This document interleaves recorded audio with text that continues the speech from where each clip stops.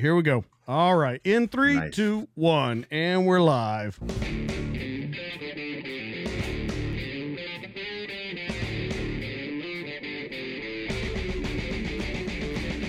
What's up, everybody? Welcome back to the DTD podcast. This year, Christmas came early. I thought, what better way to celebrate the holidays than to bring past guests in, have you sit down and ask them the questions that you always wanted to know from them. And tonight, the very first, as he calls himself, the test dummy, Sergeant Major in the Green Berets, and ex-male model, and starting his OnlyFans page, Charles Chuck Ritter.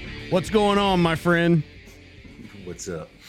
Man, I'm so glad. The OnlyFans doesn't have my rank associated with it, right? Because you can't promote that with the military or something like that. I don't know. Well, we can take stage that name. Yeah.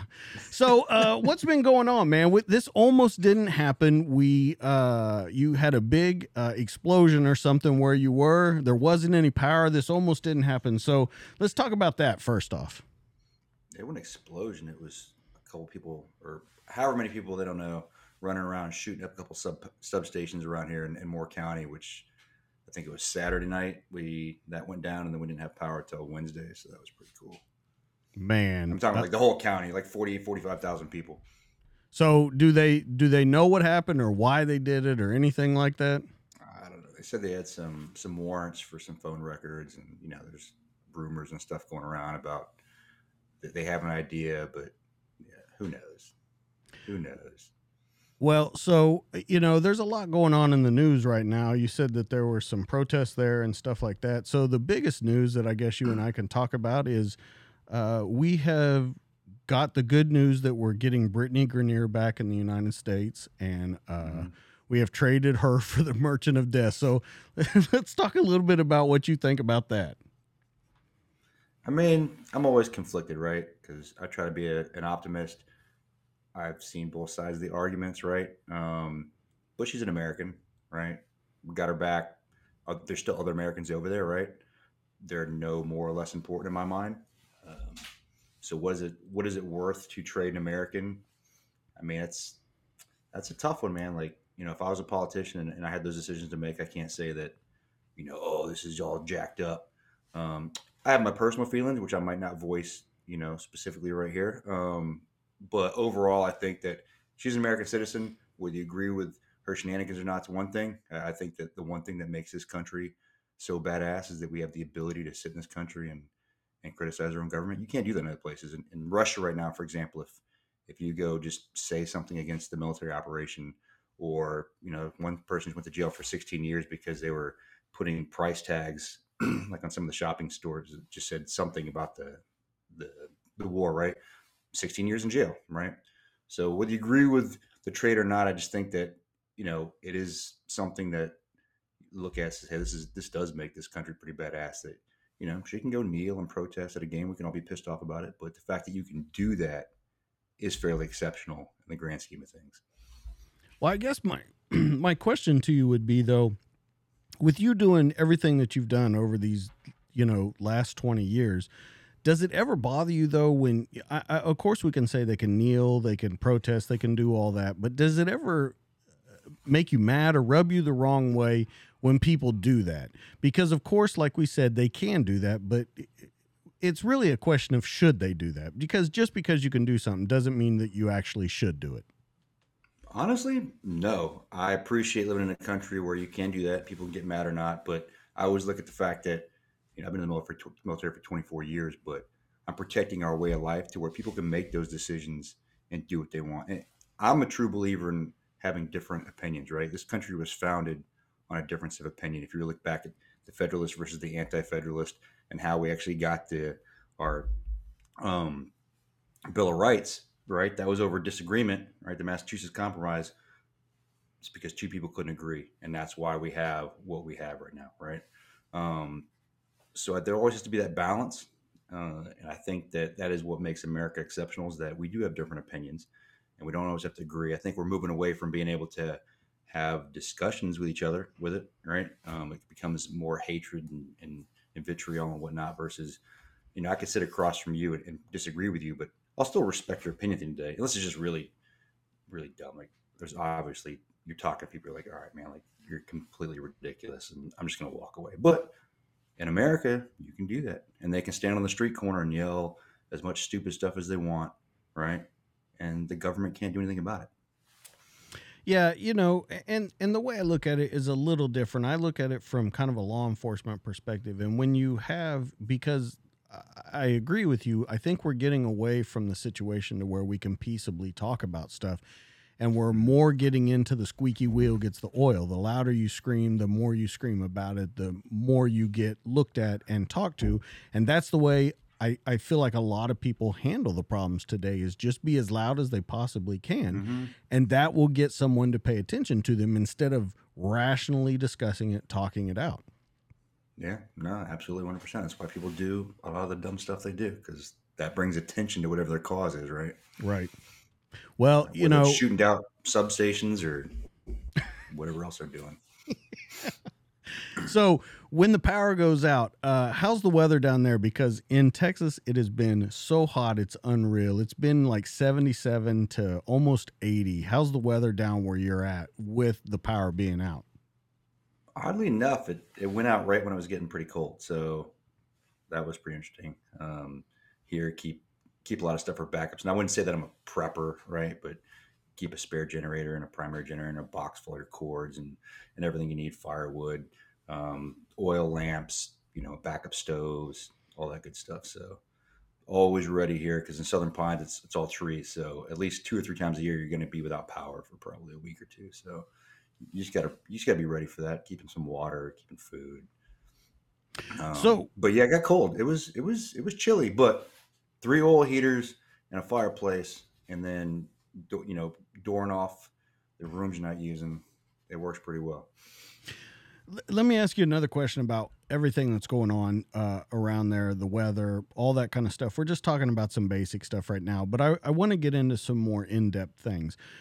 With you and with everything that we talked about last week, I had Scott Mann on. The week before that, I had your friend Jeff on, and we talked a lot about how things are being handled. And I want to talk real quickly about mental health and how people are approaching the physical, the mental, and everything like that. You are coming very close to the end of your career, like we've talked about before, where you're retiring.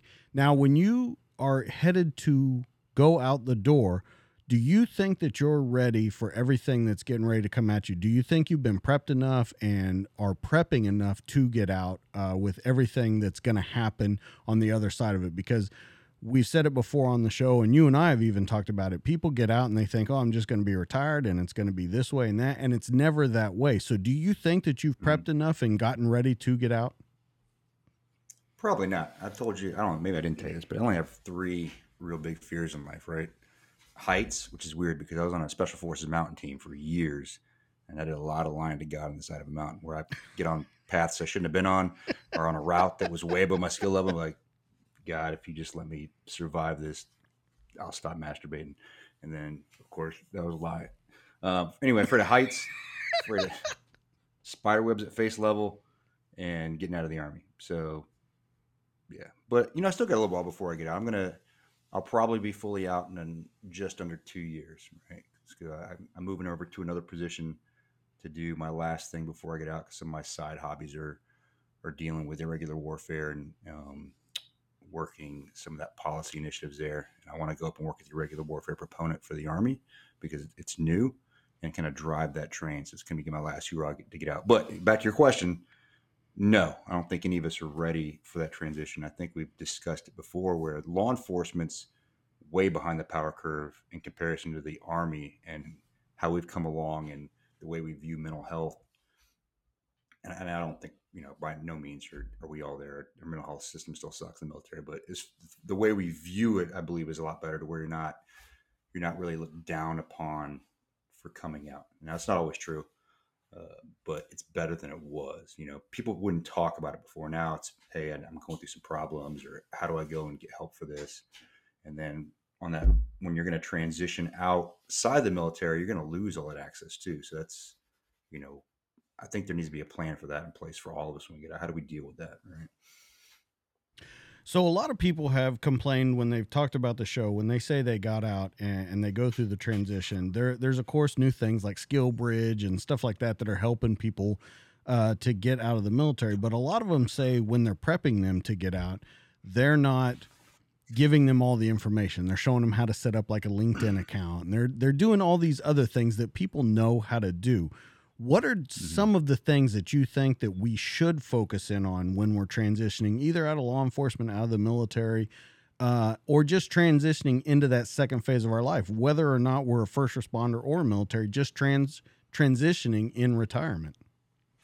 Man, I think one of the biggest things you can do is learn how to speak civilian, right? I started using LinkedIn Learning and just doing a lot of like business acumen and learning how to speak like a normal human being, because you don't realize until you start getting out to these other communities that aren't military or Leo and talking to normal people, and you have no idea what they're saying and they have no idea what you're saying because you're talking in acronyms and using words that they've never heard before, and then they're using words that you've either heard or you don't know, you know, you've never heard exactly what they're talking about in that context. So, I mean, I think 6 months into doing those courses, I was feeling like, okay, I can go into this civilian company, for the consulting thing I have on the side and actually understand everything that they're saying. That was surprising, but just doing that right off the bat, learning what is it that, these businesses on the outside, what's their vernacular, like, so you can just understand what's going on. If that makes sense. No, it makes complete sense because a lot of what you hear is the purpose driven life kind of afterwards. And even if you're transferring over into that business world, I think a lot of people, in my opinion, don't focus on the other things that are important. I think everyone focuses on purpose and having a mission, but also giving yourself time to relax, giving yourself time to enjoy the things that you like doing. Now, I don't know about in your world. In my world, guys don't have a lot of hobbies. They don't have a lot of, stuff that they're doing. It's getting better. But I feel that's a big thing when people get out is they don't know what to do with their time because there's so much time. When my dad retired, he told me it took him like a year and a half before he figured out what he wanted to do, that he was really bored for that first year and a half. And then, of course, he started playing golf. He had regular lunch dates or dinner dates or anything like that. Do you feel that that's an important aspect that I think a lot of people don't think about also is all the time that you're going to have on your hands? Well, yeah, I think people in their heads, they go out or they're going to get out and they think like, well, I'm going to be so happy because now I don't have to do all this stuff, right? But the reality is, most of us that come into these jobs and do it for as long as we do, that we want to be challenged. So once we find ourselves in a space where we're not challenged and we don't have anything going on, that becomes problematic because that's that spiritual pillar in life. You won't. None of us have sat on the couch for a week and got up and be like, damn, I feel really accomplished. I'm glad I watched all that TV. That doesn't happen. You have to do something that's slightly difficult or challenging or takes you out of your comfort zone to feel fulfilled, right? So something on the outside has to take that spot. You got to find what, and until the day you die, you got to find something that makes you feel accomplished, because that's what brings you that, happiness in life, really. Maybe there's some people out there that they can just be a lazy piece of shit and feel really good about themselves. I can't do that. And I'm not saying that that's totally wrong in retirement, but I think most people in our community just can't do that, even though if they think they can. Yeah, and I think that's a big thing that you talk about when you get lazy and I think that's where you lose focus. That's where you lose purpose, is when you get lazy and you don't want to do anything at all, because I think it's a very slippery slope. If you've ever looked at, like, if you take a day off on the weekend or whatever and you just lay around, it's hard to get going the next day. And I think that just builds up on people. Another big thing for you, whenever you do, you were talking about the irregular warfare. Can you talk about that a little bit of what you're going to do before? Because I also want to kind of tie that into your podcast and everything that you're doing with the irregular warfare and talking to those kind of guys on your show. Yeah. So the Irregular Warfare Institute it's a joint collaboration between West Point and Princeton. I'm just friends with some of those guys. So I've been on their podcast, but we've done some work with them and being tied more into that because they're really driving towards influencing policy. And then for the Army side of the house, irregular warfare is this term that's not really well defined yet. It's not in United States code, because everything we do is dictated by the law of what we can and can't do. there's not a whole lot of authorities there, but I think that that's going to be the future, at least in special operations, of where we find ourselves employment across the globe. And post GWAT, global war on terror, it's not a counterterrorist fight right now. So how do you stay employed and do that legally to where you have the monies and you have the ability to do that? And you're making a difference, something that affects the security of our nation globally. And there's a lot of people that are straight up isolationist. And again, like we talked about, we can have all these opinions all day long. Let's have discussions about them, but it's a world game. And if we don't play it, like look at how China's outmaneuvering us right now, right? In every aspect. Like you have to play the game if you want to win it. Or if you just want to maintain the status quo, but resources don't just exist in the United States. We can't just say, hey, we're just going to worry about our country over here in the middle of these two oceans and we're going to be fine. We're going to end up like Mexico, right? You still have to play the game somehow. I'm not saying we've been playing it completely right, but we have to go out there and influence everything that's going on because a lot of our critical resources come from Africa. They come from Asia. They come from places that aren't over here in safe land between two oceans. So with the irregular warfare, the question that comes to my mind is do you think with this last 20 odd years of war, do you think that the face of warfare has changed and will be changed forever? Oh, absolutely. It's more complex now, right? Now you've got the whole cyberspace. You've got so many different playing fields, and we kind of got, I would say, distracted with the global war on terror. There's still a world game going on. Like everybody tries to bring back these words like, oh, we're in this competition space. We've always been in competition space since people had the ability to sail around and influence the globe. It's always been a competition space. So we should need to get back to that. How do you use every aspect of your nation to influence that, right? And when you say irregular warfare, it's not just blowing things up or violence. It's how do you influence something with economic means or, as far as information through whatever you can use. We've got an acronym that we use called DIME. It might be a little outdated. There's some better acronyms out there for how we influence, but the Chinese model is actually pretty badass. China, a long time ago, they did studies on how we did Desert Storm, and they said, hey, we'll never be able to beat the United States militarily. So how do we beat them, right? And the way they've been doing it's been pretty genius with how they've been able to influence a lot of countries in South America, all across Africa, of course, our Asian countries, and now how they're in my opinion, they're playing Russia. They're going to come out on top there.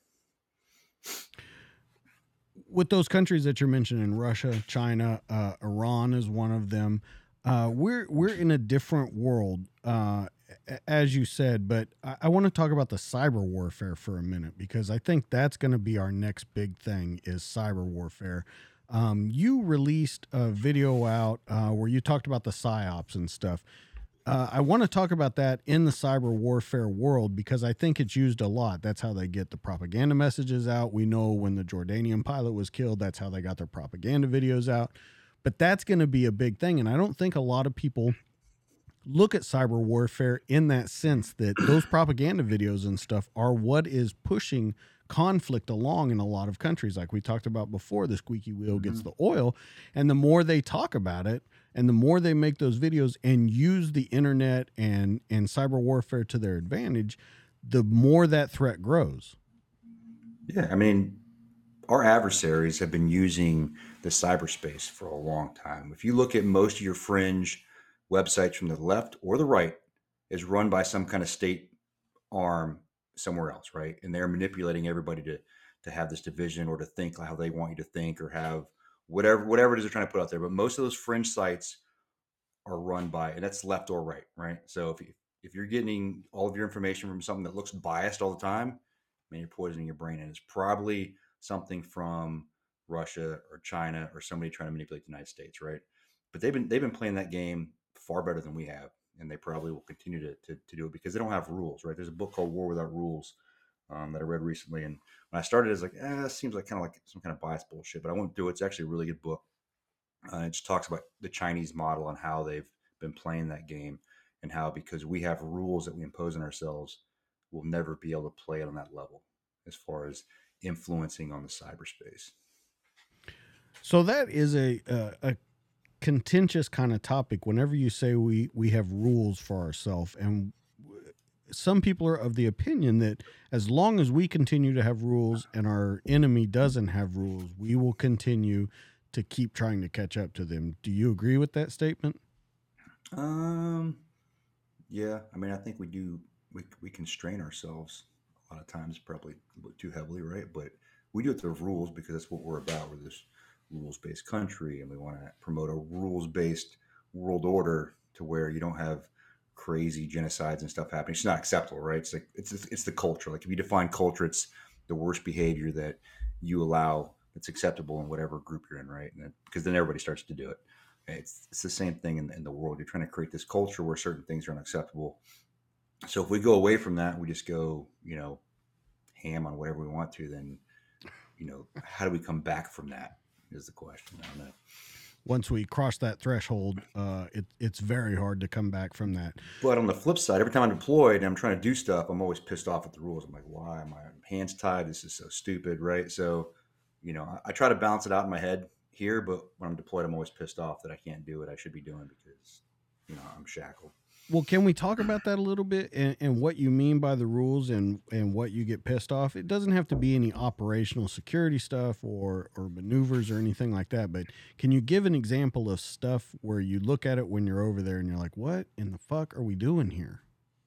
Yeah, it's never like a what the fuck we're doing here. I'm like, okay, I understand what I'm doing here. I understand what I'm being asked to do, but then the onus is always on you in the lowest level. It's really more complicated than people probably imagine. They probably just think, oh, you're in special forces, you get told to go here, you've got unlimited resources. That's not the way it works. You have to dig through the law and you have to dig through what's called your executive orders.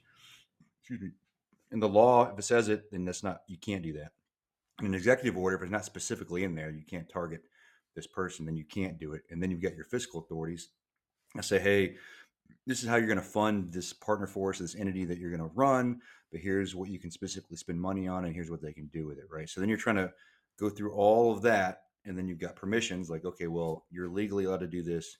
You're allowed to do it in this XOR, but I'm not going to give you the permission to do it. So you got to balance all that out to keep yourself out of trouble because actually nobody's going to care if you break the rules until something goes wrong, right? And then the shit's going to hit the fan and everybody gets fired or whatever. But it's really complex. So knowing the rules for us is important, which is everything. And usually what they're asking you to do doesn't align with those rules. So then you got to figure out how to accomplish the mission using the rule sets that you have. And that's where we're constrained a lot of times. You're like, okay, well, this allows me to do this, but I don't have the money to do this, which I need to do X. So then I got to go talk to this person to get this equipment from somebody else to do this thing that I'm allowed to do, but then I might get told no, even though I don't know if that makes sense. But that's how convoluted it is. It gets really crazy, and you're always trying to keep yourself in that legal zone. So when shit does hit the fan and an investigation comes down on something that went wrong, like Tongo in Africa was a great example, where if you're at the lower level, shit rolls downhill. Like they're going to pin it on you more than likely. So you always got to make sure that you know the rules and you're operating within them and still trying to accomplish the mission. And when you have a thing like Tongo, or I mean, there's been numerous ones that have come up in the past couple of years. With that on the lowest level, how do we fix that problem? Because that is a problem because it shouldn't always roll downhill. And it happens in law enforcement too. The onus is on each one of us. They always talk about when a bullet leaves a gun, you claim every single bullet that leaves that gun. You need to know where it's going. If it goes anywhere that it doesn't, it's on you. Can we talk a little bit about that, about the onus and it coming down to you? But in some instances, it should be at a different level. I think that it's so quickly pushed off that we don't even get a look at the complete picture. Yeah, I'll give a good example. So that really falls in that higher level leader taking that responsibility, right? I think a good example was in Afghanistan, in Kunduz, where we had shot a school with Doctors Without Borders on it, right? It was a big deal. But when that investigation came down, that higher level commander, the guy I highly respect to this day, he was like, no. He's like, that wasn't the company commander's fault. It wasn't the team's fault. I made that call. The buck stops here, right? And that's where, it pretty much ended up. But it requires people at every level to be that person to stand up. If you're that officer, like, nah, it was these dudes, and it's always going to continue to roll downhill. You got to stand in the way of the shit so it doesn't continue to go downhill. If you just get out of the way, it's always going to go downhill. There's almost no way to fix that, but having those personalities that are going to stand up and take the blame and the onus when it's due. When the responsibility is on you, take the responsibility. Well, with that, that kind of personality, I think, is a trait that is on its way out the door. Especially with when you look at recruiting models for not only the military but law enforcement, everyone is missing their recruiting, which in the end is going to mean that the standards are going to get lowered to bring more people in. Then you get, like we've talked about before, in that OODA loop of you got bad after bad after bad after bad. I think that some people are scared to come in because the buck doesn't stop, but then also we're getting a lower level coming in, and by the time they reach that higher position, they don't know any difference either. So where do we break that cycle? I think that comes down to the mentorship and investing in people, right? I think it's more important now than probably ever that you get those younger people in, that you really spend time mentoring them and investing in those people to ensure that they are raised appropriately and they fall into that culture that you've created of taking ownership of things, right? You should have these no-fail environments. You should be able to screw things up as long as you learn from it. You don't repeat the same mistake over and over again. And it should be okay for a high-level commander, like, hey, I did screw that up. Or maybe I didn't screw that up, but the responsibility lies here. So that's it. Leave these dudes alone. But all right, I think the only way to fix that is to invest. That's it. Yeah, yeah, and it's a very simple answer, but I don't think that it is simply put into practice. It's a very simple answer. No. Invest in your people. No, people don't do it. They say it, but it takes time and it takes a lot of energy to do that, right?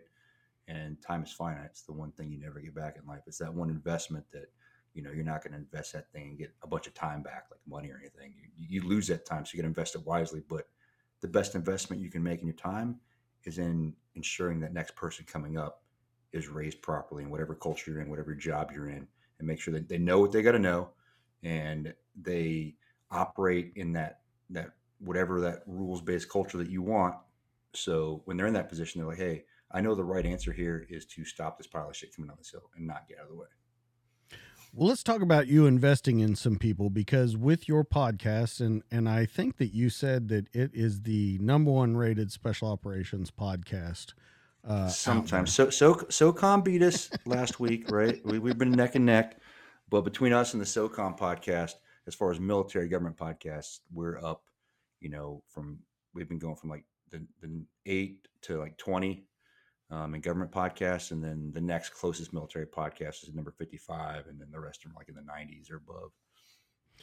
So let's talk about you investing in people, because you are taking a different approach with this podcast. You're talking about a lot of stuff I think that people aren't talking about on their military podcasts. You are talking about the person themselves. You are talking about what they did, what they're doing, and how they're bettering themselves. So let's talk a little bit about that, because it's pretty interesting to listen to these guys that you bring in. Yeah, we're just trying to make it real. Most military podcasts or military messaging, or you go on the Armed Forces Network, it's all a bunch of BS, right? It's just a bunch of narratives, people towing the party line. We're trying to stay away from that. It's just real. We do put a lot of work into our concepts. Like, we have a plan going in these things. It's not just, hey, we're just going live with this, but it's a real discussion. We don't do a ton of editing. If we're doing editing, we're just making ourselves sound smarter, like taking out the ums and making ourselves sound awesome. Maybe turn up the bass in my voice so I sound cool. But as far as the content, we're not trying to fake the funk. It's just what it is. It's real. It's people. You can disagree with our opinions. It's fine. Just come up. Let's have a discussion about it. And then trying to bring up topics that, we know commanders listen to the podcast. The SOCOM commander listens to it. The 1st Special Forces Command commander listens to it. The Sergeant Major of the Army listens to it.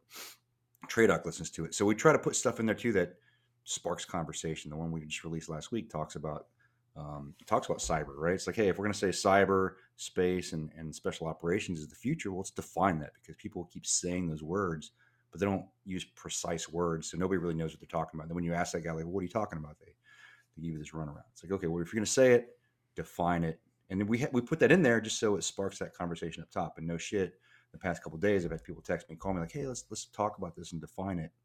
Cool, let's define it for the force, right?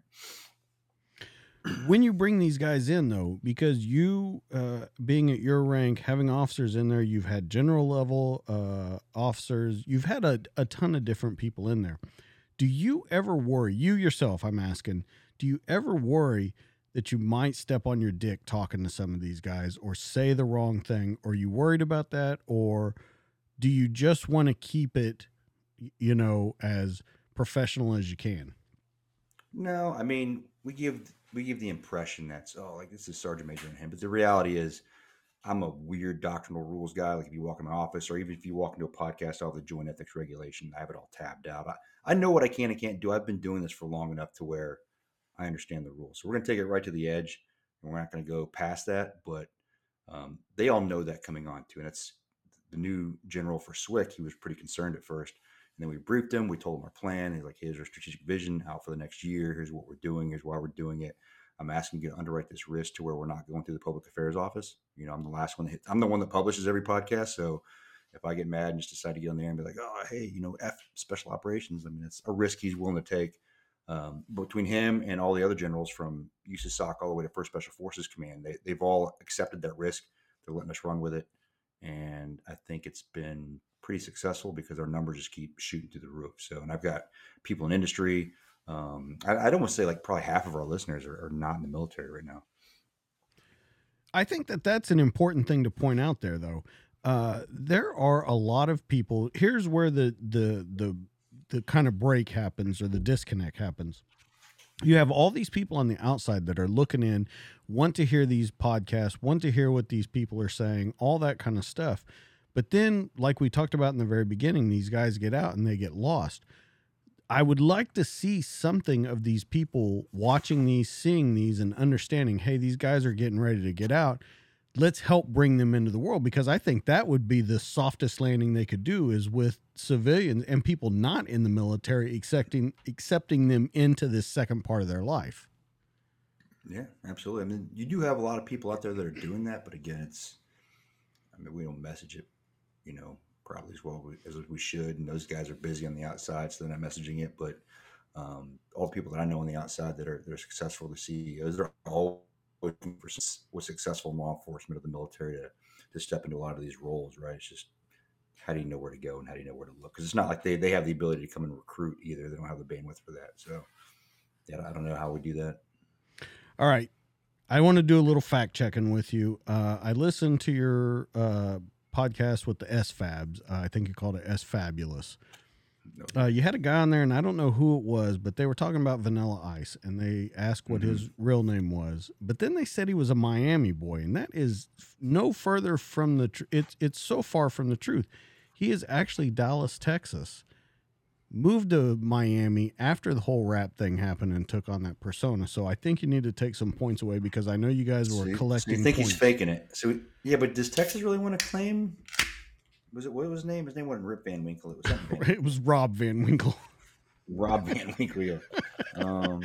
Yeah, I don't think it was Texas. Rip Van Winkle.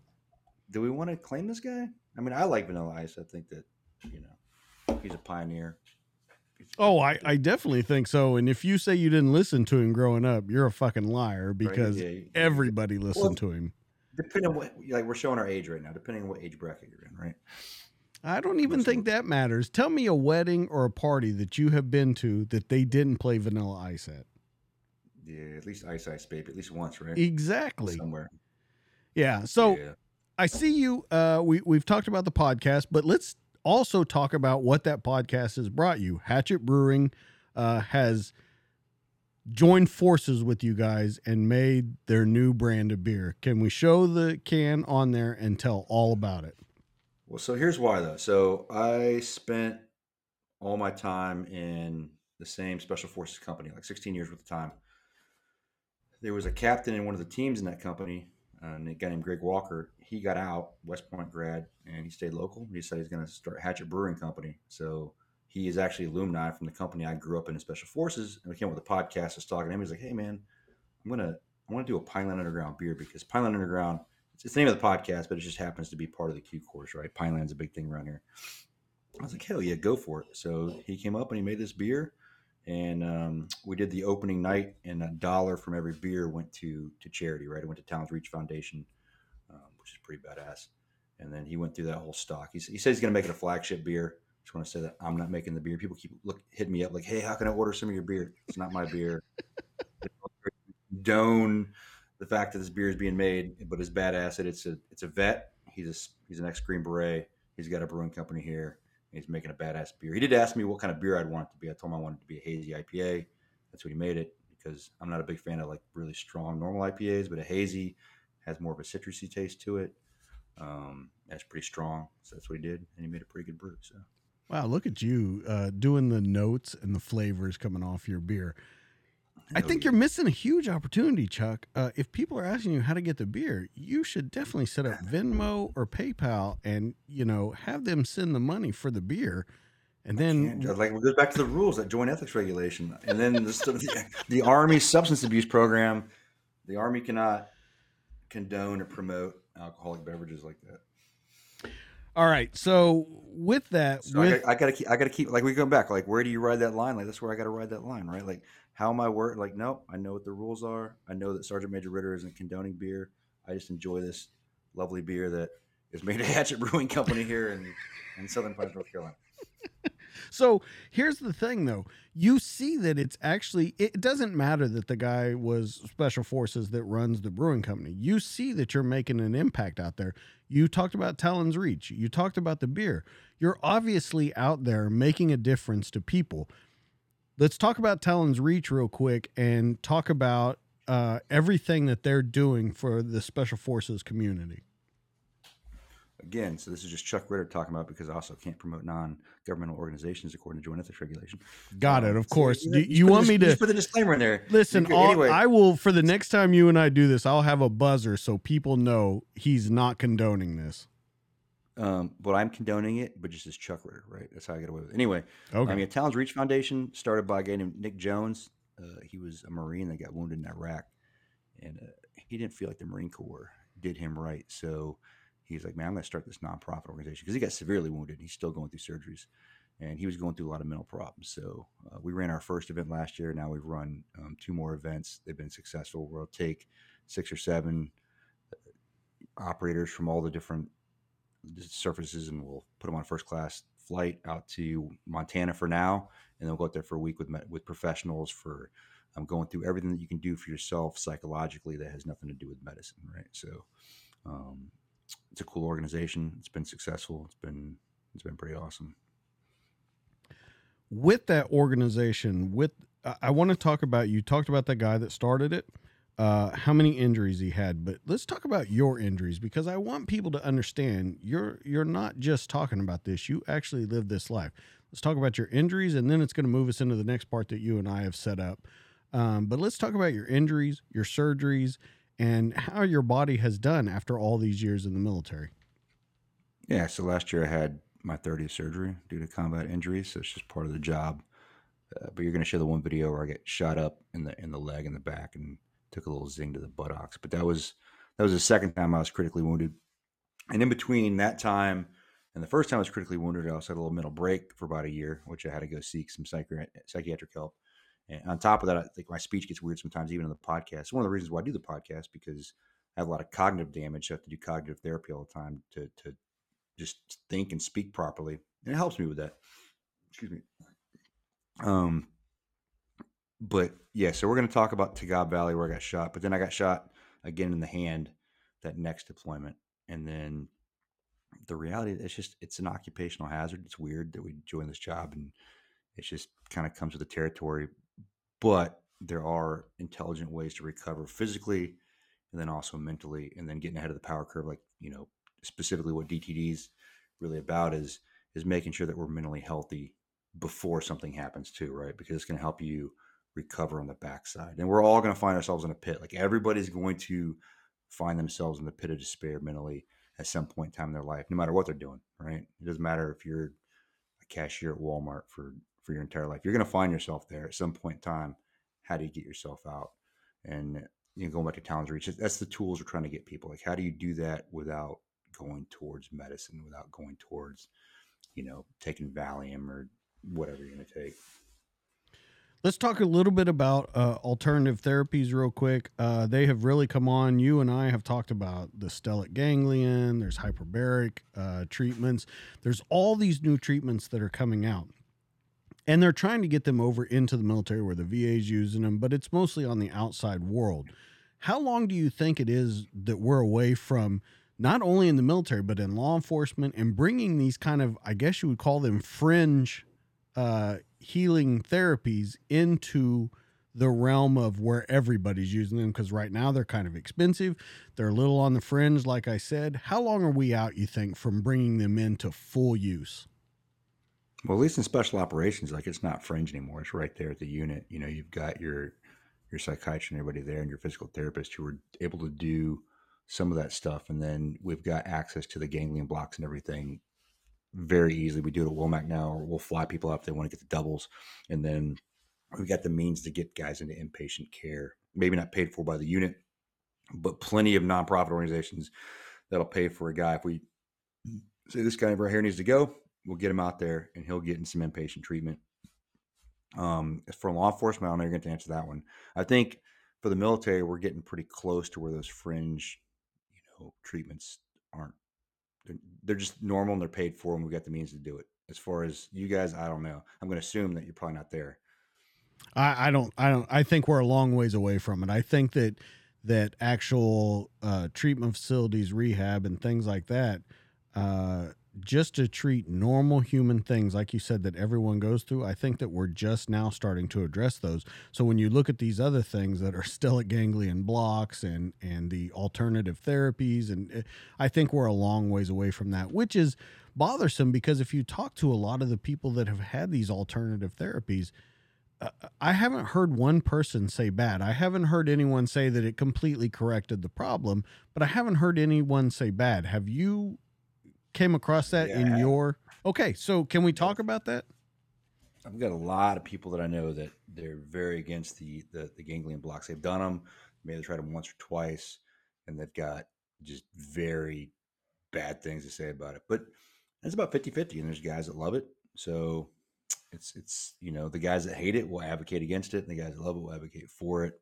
And there's some guys that go through some of the other things that we teach and like, okay, this is normal for me. I thought that was stupid, and it's fine because one thing's not going to work for everybody, right? And really, the ganglion block too. If you do it and it works, but then you put yourself right back in the environment that caused you to be stuck in that sympathetic nervous system anyway. It's just like if you stop drinking, you keep going to the bar every night, like you're probably gonna start drinking, right? So. Right. Yeah. All right, so let's take a look at this video. You're going to walk us through it and talk. It's about 6.5 minutes.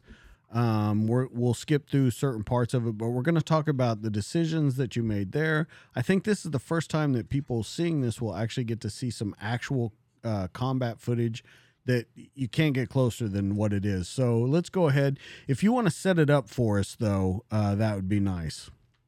Yeah, so this is Tagab Valley, Afghanistan, 2013.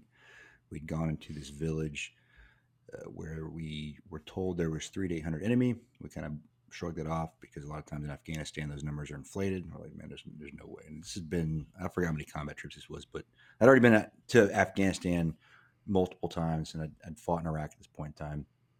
And even up to this point for this mission, that we'd already been on other missions with these commandos. So we go into this valley, we clear all night.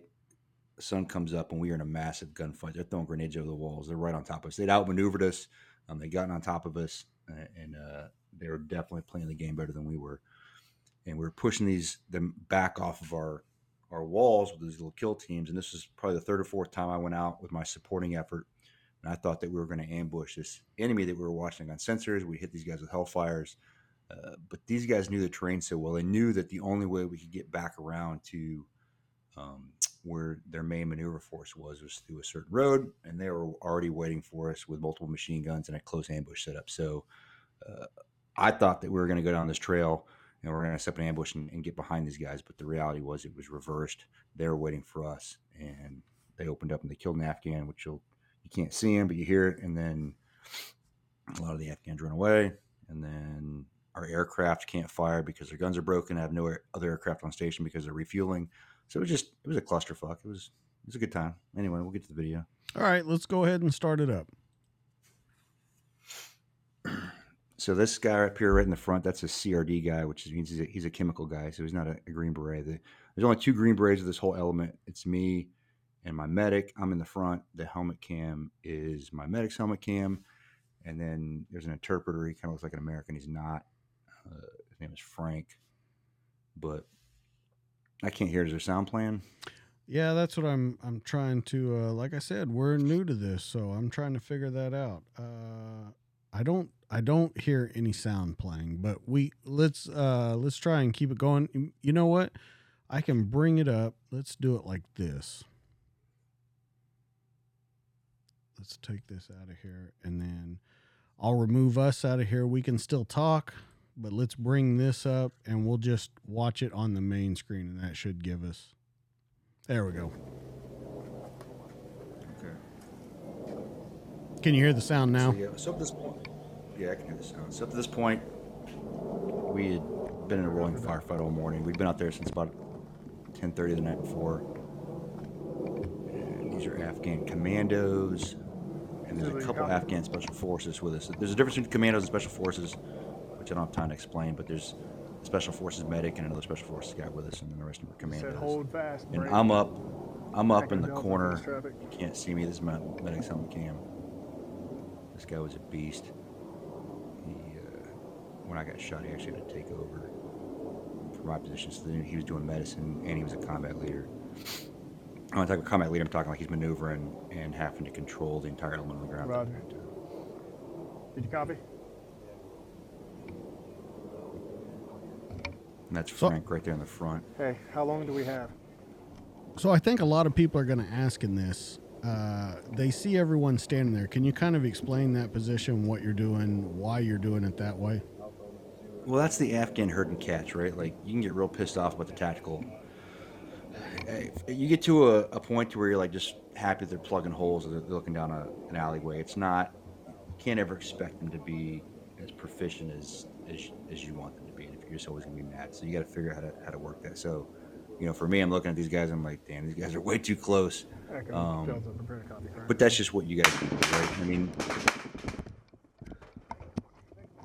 so what happened there is we're going around the corner. There's two Afghans up there. One of them got shot.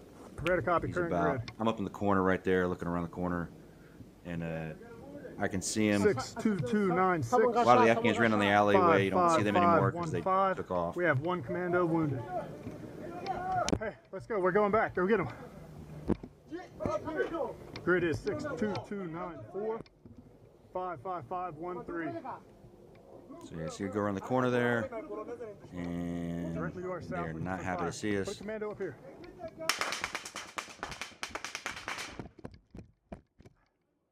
Hey, we are taking accurate fire. Can you explain accurate fire and fire? Generally in Afghanistan, it's a lot of inaccurate fire. It's just all over the place. It's pretty much it's from range, 200 to 300 meters or more. This was really close, within 25 meters. It was right on the position. So these guys are pretty well trained. They know what they're doing. That's not common in Afghanistan with a lot of these firefights. 240. Unless you're running into some of the guys that really know what they're doing, or the Chechens, or some of the Haqqani network. And most of these guys are pretty brave fighters, and you can go ahead and go about 2 minutes in, because there's not a whole lot going on here except for us trying to figure out how to get the Afghans in there. I do want to point out something. You can hear overhead. You can hear all the airframes that are overhead. You can hear helicopters, all that kind of stuff. So, as it just pointed out, talk about you trying to call in some gun support from the air for you. Yeah, so we had two Apaches overhead, and then the other aircraft you hear, there was two. I forgot. I don't know if I remember their F-16s. There was two F-16s that were in orbit, but they were out of fuel, so they were leaving.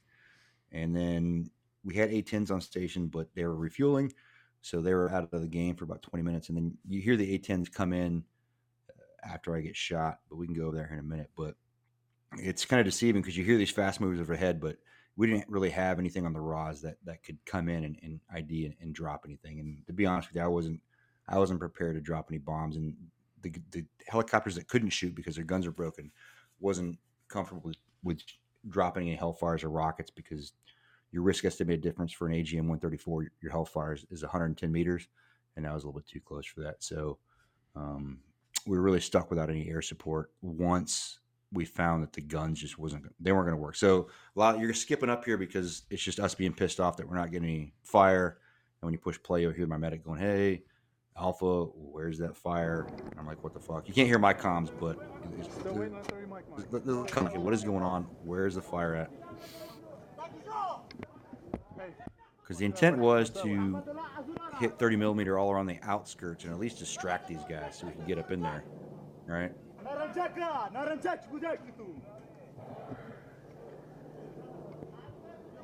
But that didn't happen. So just made the decision like, hey, we got to get this dude. The Taliban are right on him. If they grab this dude, it's going to screw up everything. And we don't want him to get this dude anyway. Let's get him. And then it's me, the platoon leader, and like 4 other Afghans around the corner at the beginning of this firefight right here. And then that quickly just changed to me and the platoon leader because everybody else left. Hey, what's up? I like how you said they left. Yeah, they weren't about that. They were like, all right, man, it's a little bit too crazy. They're in the courtyard. But all that gunfire, man, that's from 25 meters away, and I was pretty impressed going on. They got him? Hey, do they have him? Bounding. Look at it. They left. They won't come back. I mean, it wasn't fun around the corner, so maybe I don't blame them on it. Nobody. Do they have him? No, I think the view was And then there's a little lull, trying to drag this dude back around the corner. We killed the guys that were bounding on us, and we killed for sure one machine gun position. And then there's a couple other guys in the woods, and there was another machine gun that I thought we'd killed because we located that position. But Yeah, we let him didn't. know we I don't know have if he was a commander down, reloading we or cannot he get was to. just crawling to a better position, but he opened back up on us here in a minute.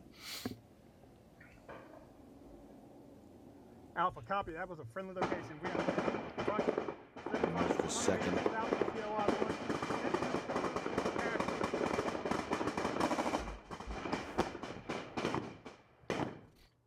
There's no cover around the corner either. It's just terrifying. You're just in this fight. You're trying to kill these dudes quickly. And then you got that grenade. That's what I thought we killed that other PKM gunner, but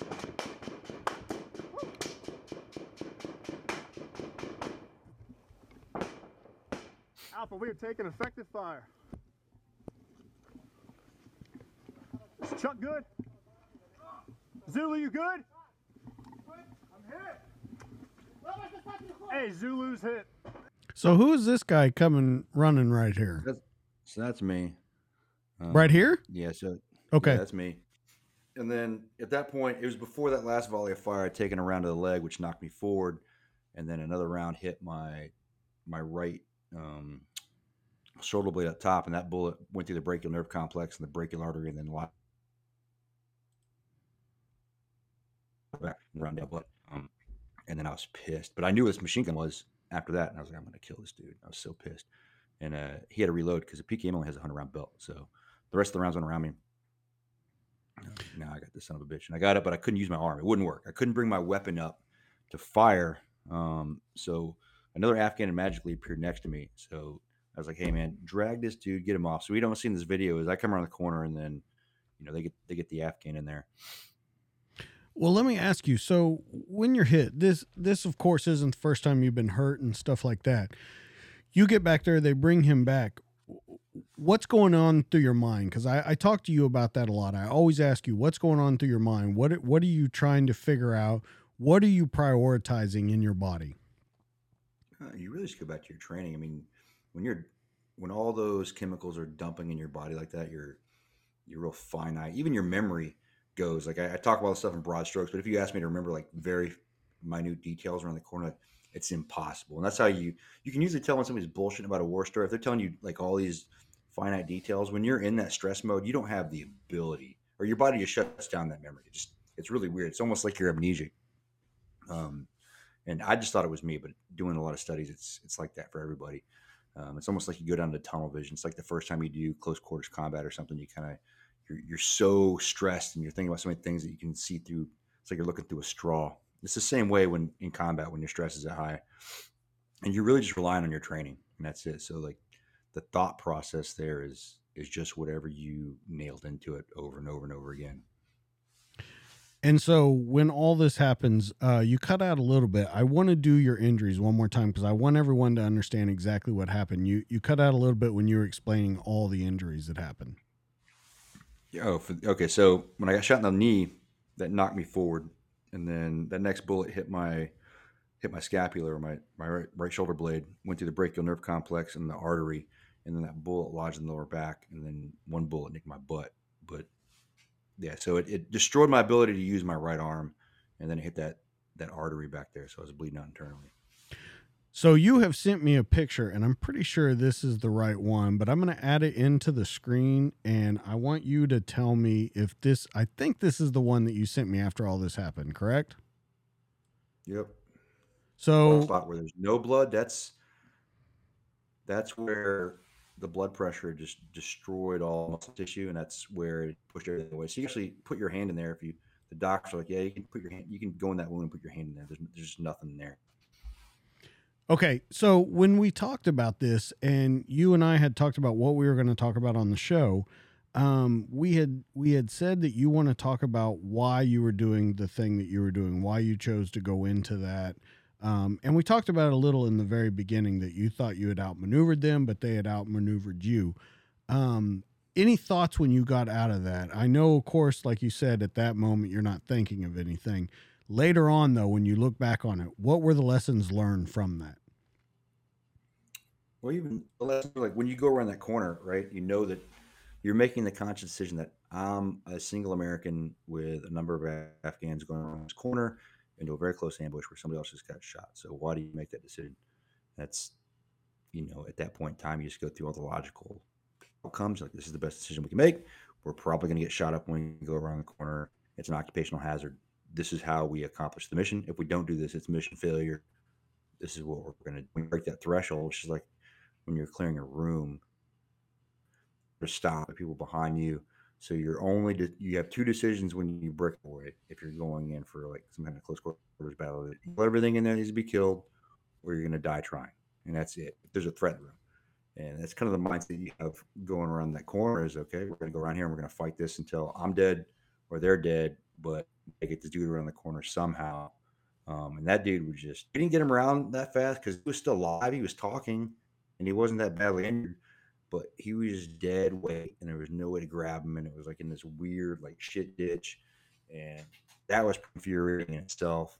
But then when it goes to the decisions and lessons learned as far as like what was going on, thinking back, I mean, there's plenty of minute things like, okay, I would have put my weapon on auto and swept across where this PKM could have been, small stuff like that. But as far as like major decisions, lessons learned, it's a lot of sustains. Like, we trained some of this stuff over and over again to the point to where it was very automatic, with the way we had our battle position collection points with our para there and everything set up. That was sustained.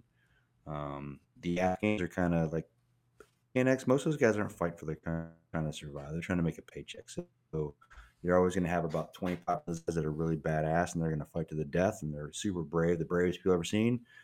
And the rest of them probably aren't going to stick around, right? And you just know that in your calculus when you're doing things. And you know the guys because you train with them. You know who's going to be awesome and who's not. In that particular situation, the platoon leader was badass. He was in the front. And there was another guy. And then the special forces guy that you see treating me in the video next, he was a pipe hitter. But that was really it. Everybody else was just a low-level private. And man, they're probably high, right? They probably smoked some hash before we went out on that little patrol. So Probably here's your question at all, but no, that did. So here's the question though. When you see all of that and you train on it coming back, and like you said, you know who's good and who's bad, but you still have to take out. That's kind of you guys' job, is to train these forces and get them up. That we've talked about it a bunch of times, where you can plus up 12 men to 1,200 by the power that you put into them. When you have to do that, does it ever feel like that it might be insurmountable when you're going out on these combat operations? Because when you look around, you saw a lot of them, and by your own account, there's only a few of them that are pretty good. That's got to be on the front of your mind doing this every single time you go do it. yeah, but when our mission, we do mitigate a lot of risk with our firepower and everything else that we have and use. If you put us out and you said, okay, you have no indirect fires and you have no aircraft, different story, right? It would be insurmountable. Like there'd be no way to do it. But you try to stack everything you can in this joint effects environment for you that you're using all your signal stuff and you're using all your direct fires and all your sensor platforms and everything that you have that's kinetic and non-kinetic to really dominate that space. That gives you that edge, even if you have most of your guys that suck, right? That's what gives us the edge in the battlefield in those environments. But you're talking about, we went in with 78 people, 300 to 800 people were estimated to be on the ground, and those numbers were real because they completely enveloped us. But we can still go out there, and I was the only casualty besides the Afghan in that mission, which is pretty good for the odds. But we're always going into situations like that. And then we've always like balanced risk. What do we have? Like I remember there was one mission in Afghanistan, after this, it was a year after this, we went in and nobody wanted to find this mission. Like, hey, the clouds are low. Even the 160th, the Special Operations Aviation Regiment, like, hey man, like we don't normally fly in conditions like this. We'll take you guys in there, but there's no Apaches that can observe the HLZ. You've got no aircraft that can see. This seems kind of stupid. And our commander's like, it's on you guys. We need to do this mission, but if you guys aren't comfortable with the risk, we're not going to do it. Like, hey, we got 120 dudes, we got a mortar, and we've got XYZ. Let's go do it, right? So we went in there. I think it was we had 14 Americans on the ground, and 100 and something Afghans for that particular mission. But we were comfortable with that. It didn't seem insurmountable because we said, okay, we have organic fires right now. We're able to link up with this Afghan corps that has these vehicles within X amount of time. So it was a real weird situation. When we got there, we linked up with some Afghans, like, hey, if you guys go into this beaten zone over here, you're all going to die. And looking at it, it looked like it was out of the movie Predator. The scene where they like hose down all the woods? That's what it looked like. All the woods were non-existent. They had rocks up against the wheels of their vehicles so those wouldn't get shot out. All the bunkers were destroyed. There was like mortar rounds everywhere that hadn't blown up that the Taliban had hit them with. And then this whole field was like destroyed. Then we went in there and cleared that area out. But those Afghans, like, you guys are crazy. Like, if you go in there, you're not coming out. But that was a decision that we had to do or we had to make. And then we went in there, mission accomplished, and then we left. Okay. So last question about that. And it's another mind state question. When you do missions like that, when you go in there and people say, we don't usually fly in there, it's not going to happen. People are saying, if you go in there, you're not coming back out. I always ask, and I feel like I know the answer already, but for people listening, why do you do it? I've asked it to a ton of guys that have gone into the fray. Why do you do it? You see everything is against you from the beginning. Mentally, why go forward? You minimize and mitigate all that risk through the planning that goes into it, right? You do. You're not just like, oh shit, we're gonna go in there and fly by the seat of our pants type of thing. And you do it because it's their job. For one, you know what the mission is, and we all volunteered for this, so it's what we like to do. It's like a football team. Like you're not gonna find a professional football team that doesn't want to go play the game, right? They all want to go play the game. This is just playing the game. This is what we volunteered to do. It is a warrior culture. The Army exists to fight and win wars, which are brutal and unforgiving. That's what we do. So we go do those missions because, especially as Green Berets and Special Forces, we signed up to go in with a very low American footprint, with little to no resources, and accomplish impossible tasks. That's what we do. We're not the sexy. We're not Delta Force. We're not, your SEAL Team 6 guys that have all these resources. We're very non-sexy. We go in and want to influence and manipulate the environment around us to achieve a state with a American footprint, and it's not always sexy. And it's mostly against insurmountable odds, but most of the time we come out on top, right? Sometimes we don't, but again, occupational hazard. So you do it because it's just your job. It's like same thing as a cop. Like, why did you do that? Like, because it's my job. Right. And I feel like that's the answer, but I think a lot of people look at it and they don't understand why people are doing it, or why people take it personal when you talk about that job, or when you marginalize the job, because I think that happens a lot in today's society with law enforcement, first responders, military. Those jobs are very marginalized to people, and they don't think about everything that goes into it or the baggage that you'll be carrying on the backside of it. Yeah, I mean, that's true. I'd make the argument that most first responders probably go through a lot more stress than most military people, even guys that go back-to-back combat deployments. I mean, you look at your standard fire station, those guys are going out every day dealing with something, right?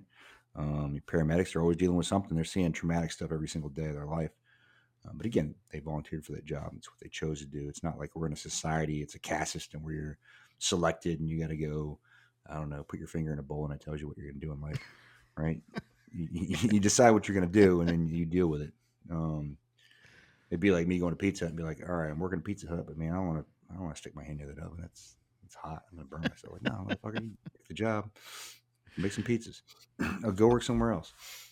I think you did. Didn't you work at Pizza Hut or something like that growing up? I think we've talked about it before. Hell yeah, I worked a lot of pizza. I worked at Amazio's Pizza when I was 16. That's what it was. Didn't you get the got manager's fired. position? Yeah, I just got hired. The shift manager decided to do a bunch of LSD that night, and I got real confused by they had all the game machines. I got all the money. I'm sitting in the back. I'm like, man, this money's just freaking me out. So I left a note. I was like, hey, I'm really sorry. Couldn't make the deposit. I'll pick up my paycheck next week. All right. Let's talk about what you have next, Chuck. What's coming up, how people can help you, and where they can find you.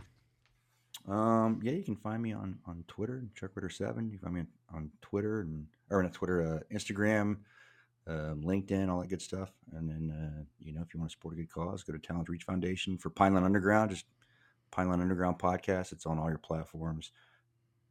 And that's the official podcast for the Special Warfare Center and School for the United States Army. So we cover civil affairs, cycle operations, and special forces. So if you want to know about that, and we're not just military topic related on that podcast either. So anything leadership wise, we try to keep the verbiage to where any civilian can understand it. If you're thinking about joining the Army, there's a lot of stuff in there to help you with that. Or if you're getting out, there's a lot of stuff to help you with getting in business. We got CEOs on there. We've got people that own companies, and it's just not focused on things internal to special forces or special operations rather.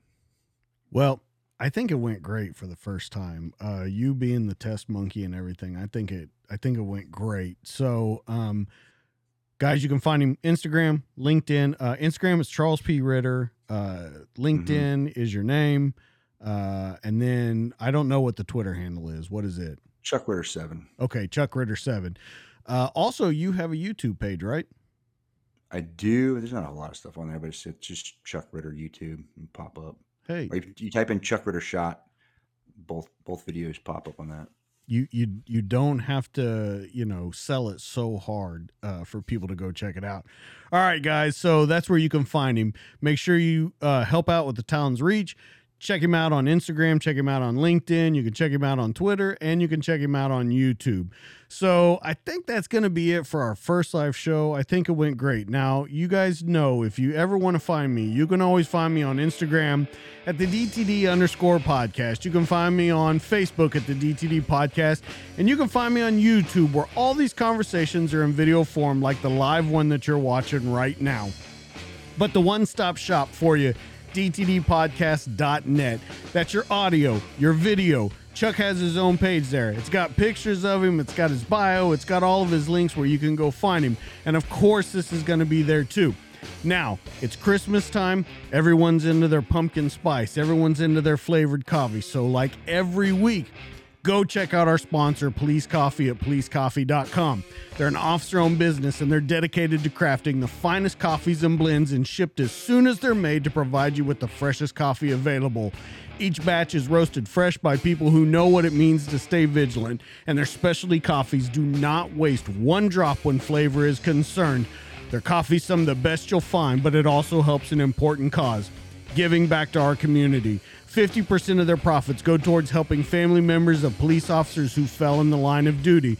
And unlike Chuck, I am going to back this up and say I completely condone the use of this coffee. So if you go to policecoffee.com, put in the code DJK10, that'll give you 10% off your order. You can set up memberships, you can set up subscription services, or you can just buy them one bag at a time. But make sure you go check them out.